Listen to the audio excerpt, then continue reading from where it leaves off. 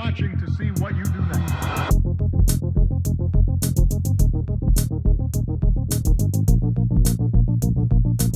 Beyond Northern Ireland, Northern Ireland, Northern Ireland, beyond Northern Ireland, Northern Ireland, it's beyond Northern Ireland. Hello, welcome to Beyond NI, Northern Ireland's greatest political podcast. And today we're joined by a very special guest, Robbie Butler from the Ulster Unionist, and he's here to talk about his private members bill.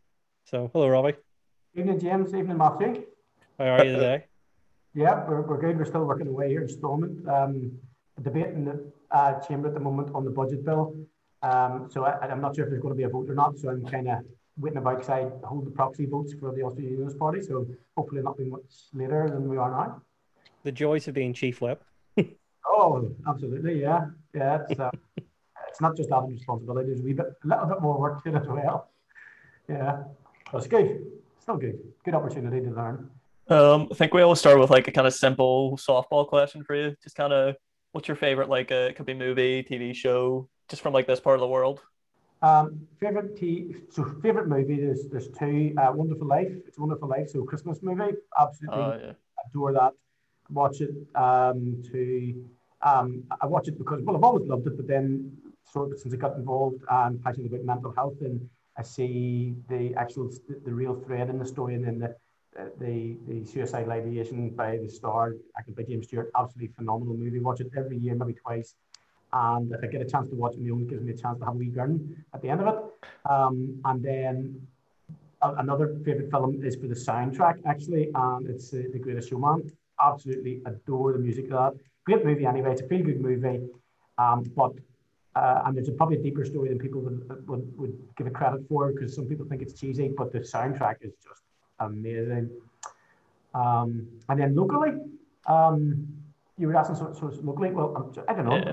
I'm just proud of everything of Northern Ireland. I just love it. Love the football team, the Green White Army, and passionate about just our heritage here. I'm passionate about our iconic sites, whether it's Cave Hill, Black Mountain, the Cranes in East Belfast, but I'm passionate about Lagan Valley and Lisburn. So, Lisburn itself has a great history. It's quite an old town, market town. There's great history there when we actually do take time to learn about it and go around the different sites and learn the names of the streets and why they were called that.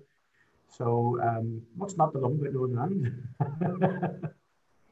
There we go. There's a very happy answer there. Look, reason we've brought you on for tonight's podcast is we want to talk about your private members bill. And as much as I like to explain to people what your bill is and what's happening with it, I think it's best for you to put it in your own words and why you're doing it.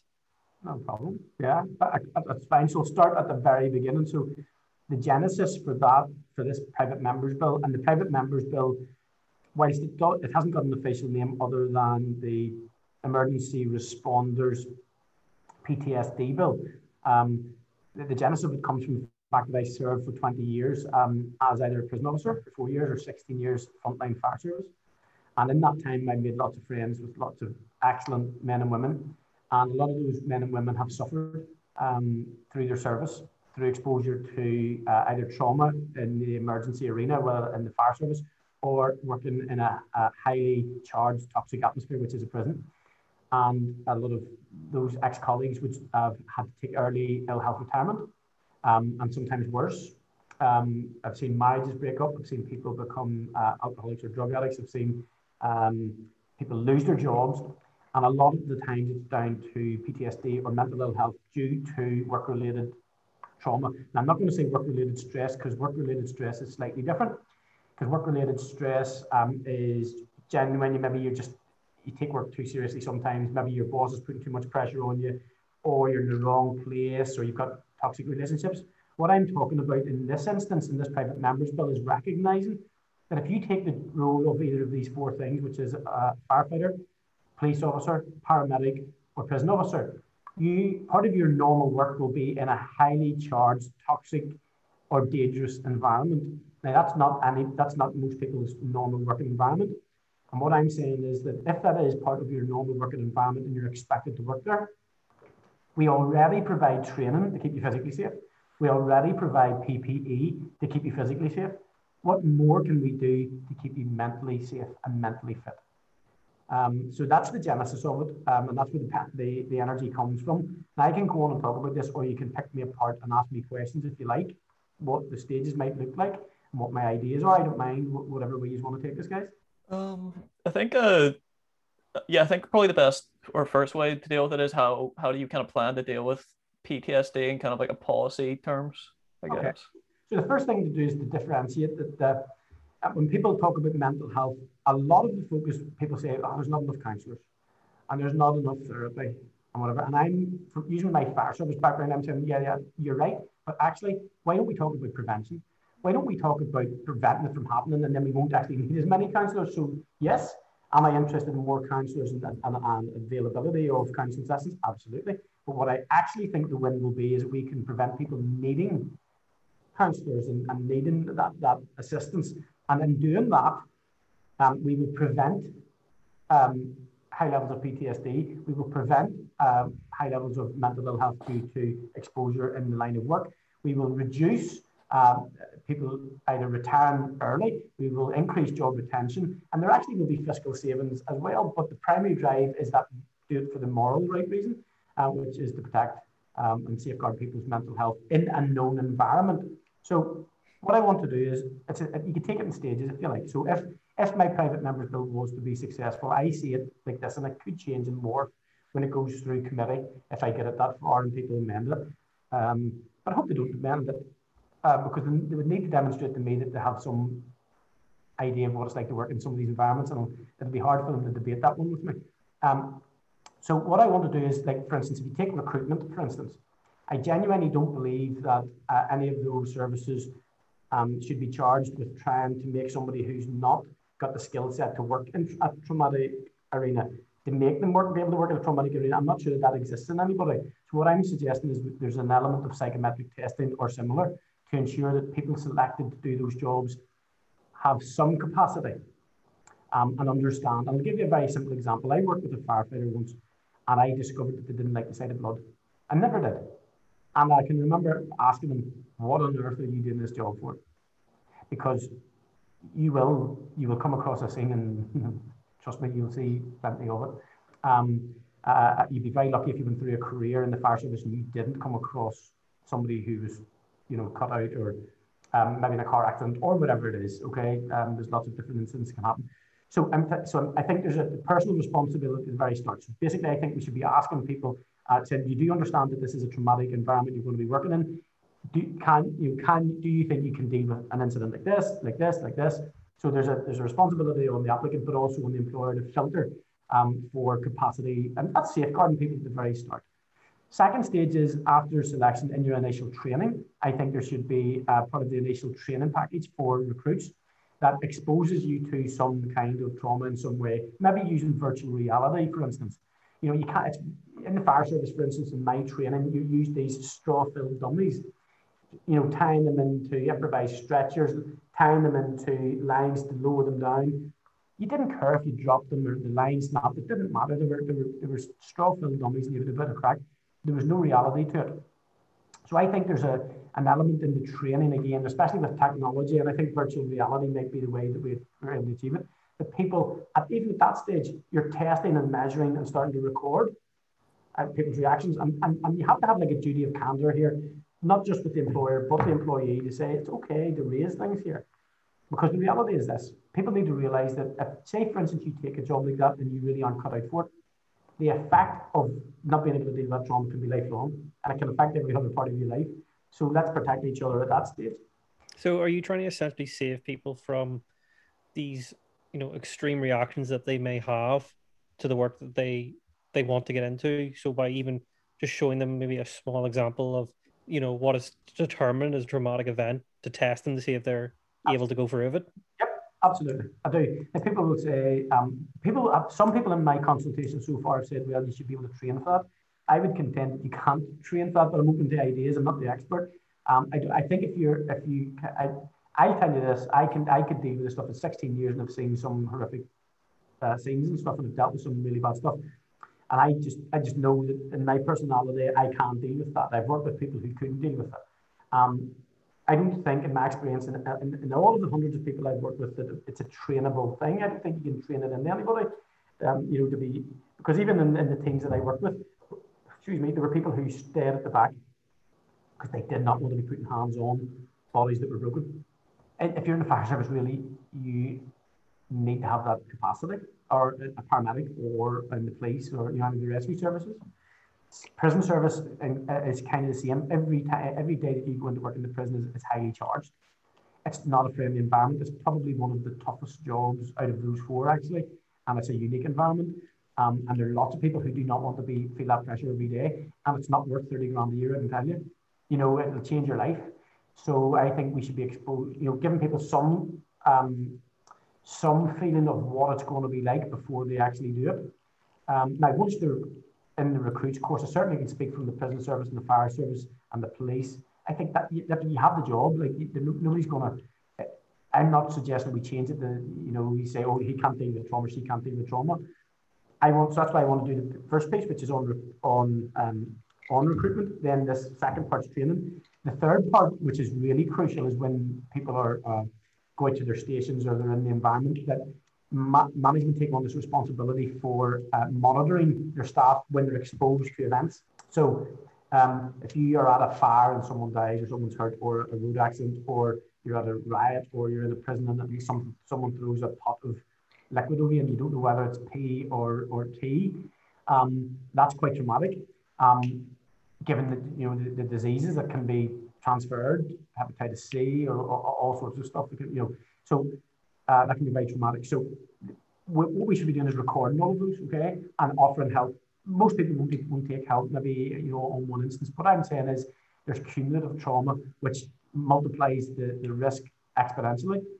For different people, it's different. Some people can take 1, 2, or 3 and not feel, and then the fourth one's a trigger. Some people can take 16 or 20 events, and sometimes it doesn't trigger. So what I'm saying is there has to be a responsibility on the employer to record this, and a responsibility on the employee to also self-record in some way. But everybody has a line manager, and then there needs to be trigger points, and there also needs to be follow-up. So I'm aware that there are some good things in each of those services. So for instance, the fire service have a thing called critical incident stress management. I was part of that when I was there, and it's good, okay?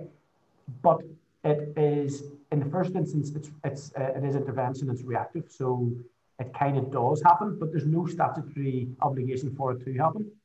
Police have something similar. Prison service are starting to do stuff. Paramedics are maybe, I'm not sure if they're way behind, but they're certainly not leading the way. And what I would say about all of the things that they're doing, even if they are good, when budgets get stretched in each of these services, the one thing that doesn't get cut is operational capacity and operational service. The first things that get cut are the airy-fairy things, safety, maybe a bit of training, and a little bit of this over here. And I would suspect that this type of stuff that I'm talking about would be one of those things that would be cut easily out of a budget, because it's not as seen as, it's not necessary to keep operations going. So I want to make it a statutory obligation, which would mean that they can't cut it out. And there might be some pressure to put on the department, to fund that. You talk a lot there about, sorry to butt in, but you do talk a lot about the importance of who recognizes this trauma. For you, would you say it's the individual has to first recognize it within themselves, or would a line manager or a colleague need to be also playing a key part there? Ultimately, the employer, ultimately the line manager. So thinking of all these incidents, everybody works to a line manager. And there's a chain of command. So it's in the first instance, if in the event of an incident, it's the manager, our employer's responsibility to record that.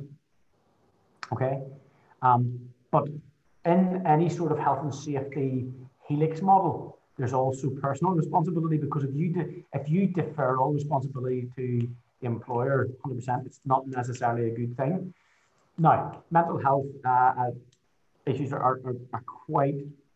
It cannot be the employee's sole responsibility ever, because it's one of those insidious things that if you're suffering and you're feeling a bit crouched, one of the hardest things to do, and the last thing you'll do is put your hand up and reach out. But what I want to do is change the whole way mental health is thought about and talked about too. So if we accept that there's no responsibility on the person, and then we will forever be saying that actually people are always going to be, it's always going to be like a stigma to talk about it, and we need to blow that out of the water and say, actually, no, of course you're going to feel, it's going to be tough when you see things like this, or when you're dealing with it. That's a human reaction for most of us. And it's okay to be struggling. It's okay. And in fact, it'll be much better if you share that with us. Or you share, and we don't even need it to get to that. So what I'm actually saying, James, in that instance is when an event happens, before it even kicks in as a trauma, that you record it. Last night, I was at a fatal fire in Belfast, and there was 2 people killed at it, and you flag that. So that when someone pulls your record, maybe it's a welfare officer, can see, or in some way, whenever somebody hits maybe 3 flags or 2 flags or something, you shouldn't use the word flags in this, should we? You know what I mean? So there's the markers, we call them markers. You hit the markers and the flags, someone's going to say, oh, hold on a wee second, this person has now reached 3 traumas in 18 months. And we now need to go and ask a question.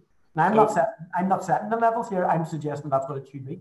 Yeah, so it's kind of just as much like a cultural approach to it as much as it is kind of a tactical approach, would you say? Absolutely. Oh, Matthew, if we don't challenge the culture, yeah, in there too, because fire service is still a male-dominated environment. The police, less so. Paramedics, less so. Prison service is still male-dominated. And any of those male-dominated areas, it's the macho machismo stuff still there. It was worse when I started in 1996, probably before you 2 were born. Just about. And it was really, you wouldn't have said boo, but in a perverse kind of way, the black humor kind of worked. Okay, but black humor is not acceptable anymore. Humor's good. The team the team talks afterwards are very good, but in a more diverse workforce, they'll not stand up to scrutiny or challenge. And so this is why I'm really going to be engaging with the management side of all of those services probably over this next month or 2, and I'm really, really looking forward to it. That's where my challenge is going to come from, I believe. So, just when we're talking about the mental health of our first responders who do all these wonderful things for our society and help keep us safe and protect us, how important is their mental health for providing that good service? Is it noticeable when somebody, isn't mentally well? Does it impact how they deliver the service and how they care for us as a society? And have you noticed that during your experience? I mean, it's a really good question. Never ever thought of that question. And the reality is, actually, when you're doing it, you don't feel it. So it's like people are talking about the levels of suicide during COVID. And in reality, at the moment, whilst the reports are a year later, there's still indications to say that suicide levels are down slightly. Okay. And the reason that happens is well documented, well recorded. When people are under stress, they actually cope and they do things. And what happens is it's when you stop. As I call it, an emotional hangover. So it's like if you're at an incident, everything kind of happens automatically. You're only doing one wee bit of it. Your brain's functioning this way, one wee bit. It goes well, it doesn't go well. Someone else is shouting at you, it pulls you over here, you go and do something else. And then you go back to the station or you go back and then you start thinking and your head starts to take you all over the place. Now, I'm not saying that's the same for everybody, but that's the general way this happens. And then you've got all the other things, life stresses pulling at you and you're not down low, you're not computing the stuff. And then your head will start to tell you different things about what you should have done, what you could have done, and all sorts of stuff. So actually in the moment, it's not generally a problem. It doesn't generally affect operational ability. But once it kicks in, once it actually manifests itself in the outworkings of mental health or PTSD, you actually won't be in work. That's the difference.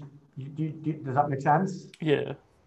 Yeah. So I'm not speaking about every absolute case, but I mean, I was talking to a friend of mine recently, and I work with him in Southern area, and I'm 48, 49, and he's early 40s. 2 kids, young fella, and I was phoning him just to say Happy Christmas, and I asked him how he was, and he just says, I haven't been in work for a year. And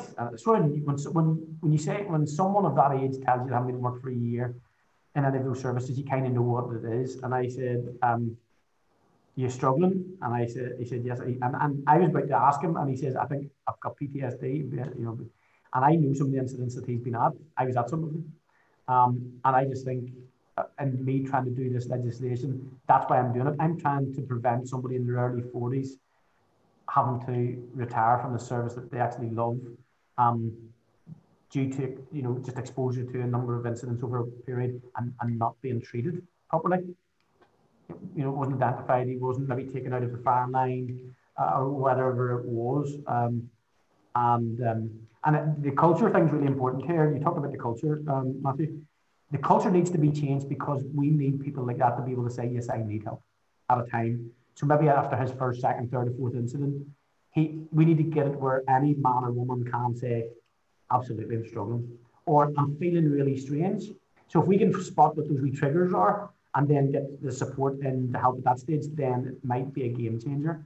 And I hope this isn't an unpopular thing to say, but this has been shared on my consultation. Years ago, employment opportunities are very diverse. And I suppose there's a lot of people out there who don't know what they want to do, and then they go to university and they do degrees and all sorts of stuff.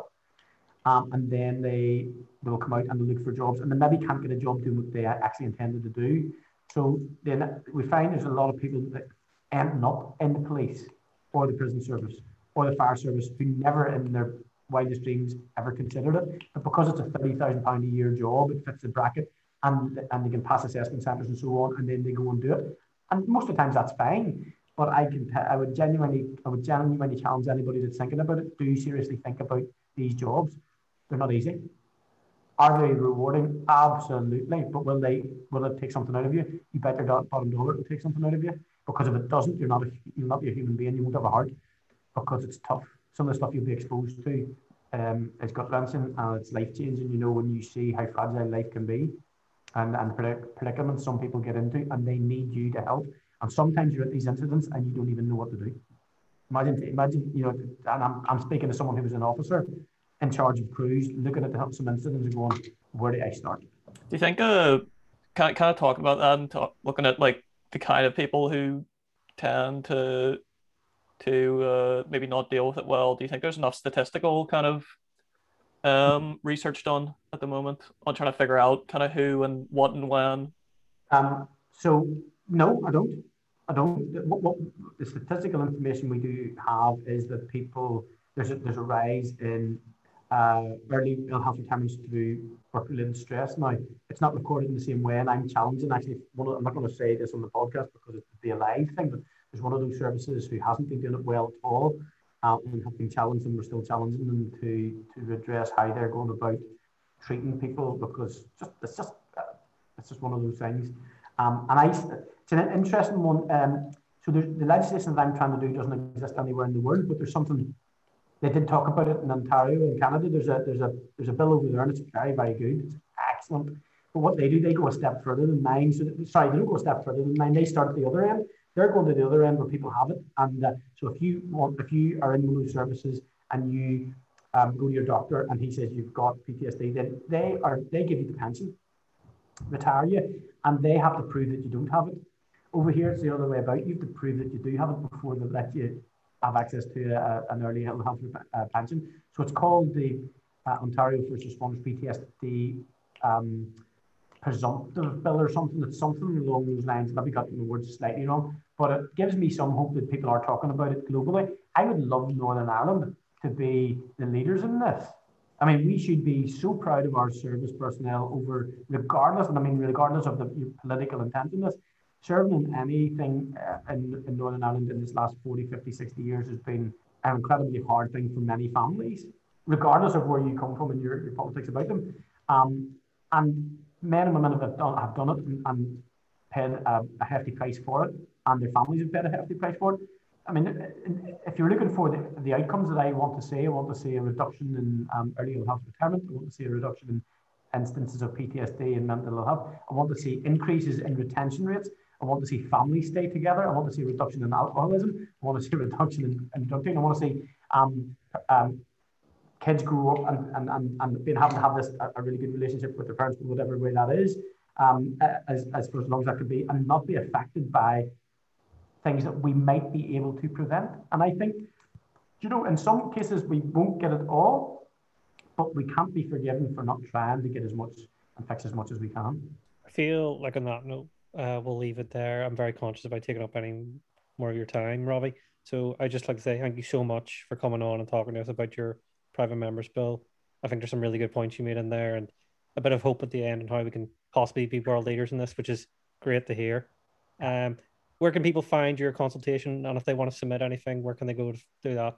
The consultation closes on the 23rd of March. So if anybody knows anybody who is either works in any of those 4 sectors or is retired from any of those 4 sectors, or if you're a family member, so if you are a son or a daughter and your mother or father worked in there, you will also know about those effects. So that I'm looking at all those type of people to respond by the 23rd of March, and you'll find the link on my Twitter feed and also on the Facebook Smart Survey. So it closes in 3 weeks' time. So it'd be really useful if I got some more responses from people out there. It'd be really useful, guys. Brilliant. Thank you very much. Okay, guys, thank you so much.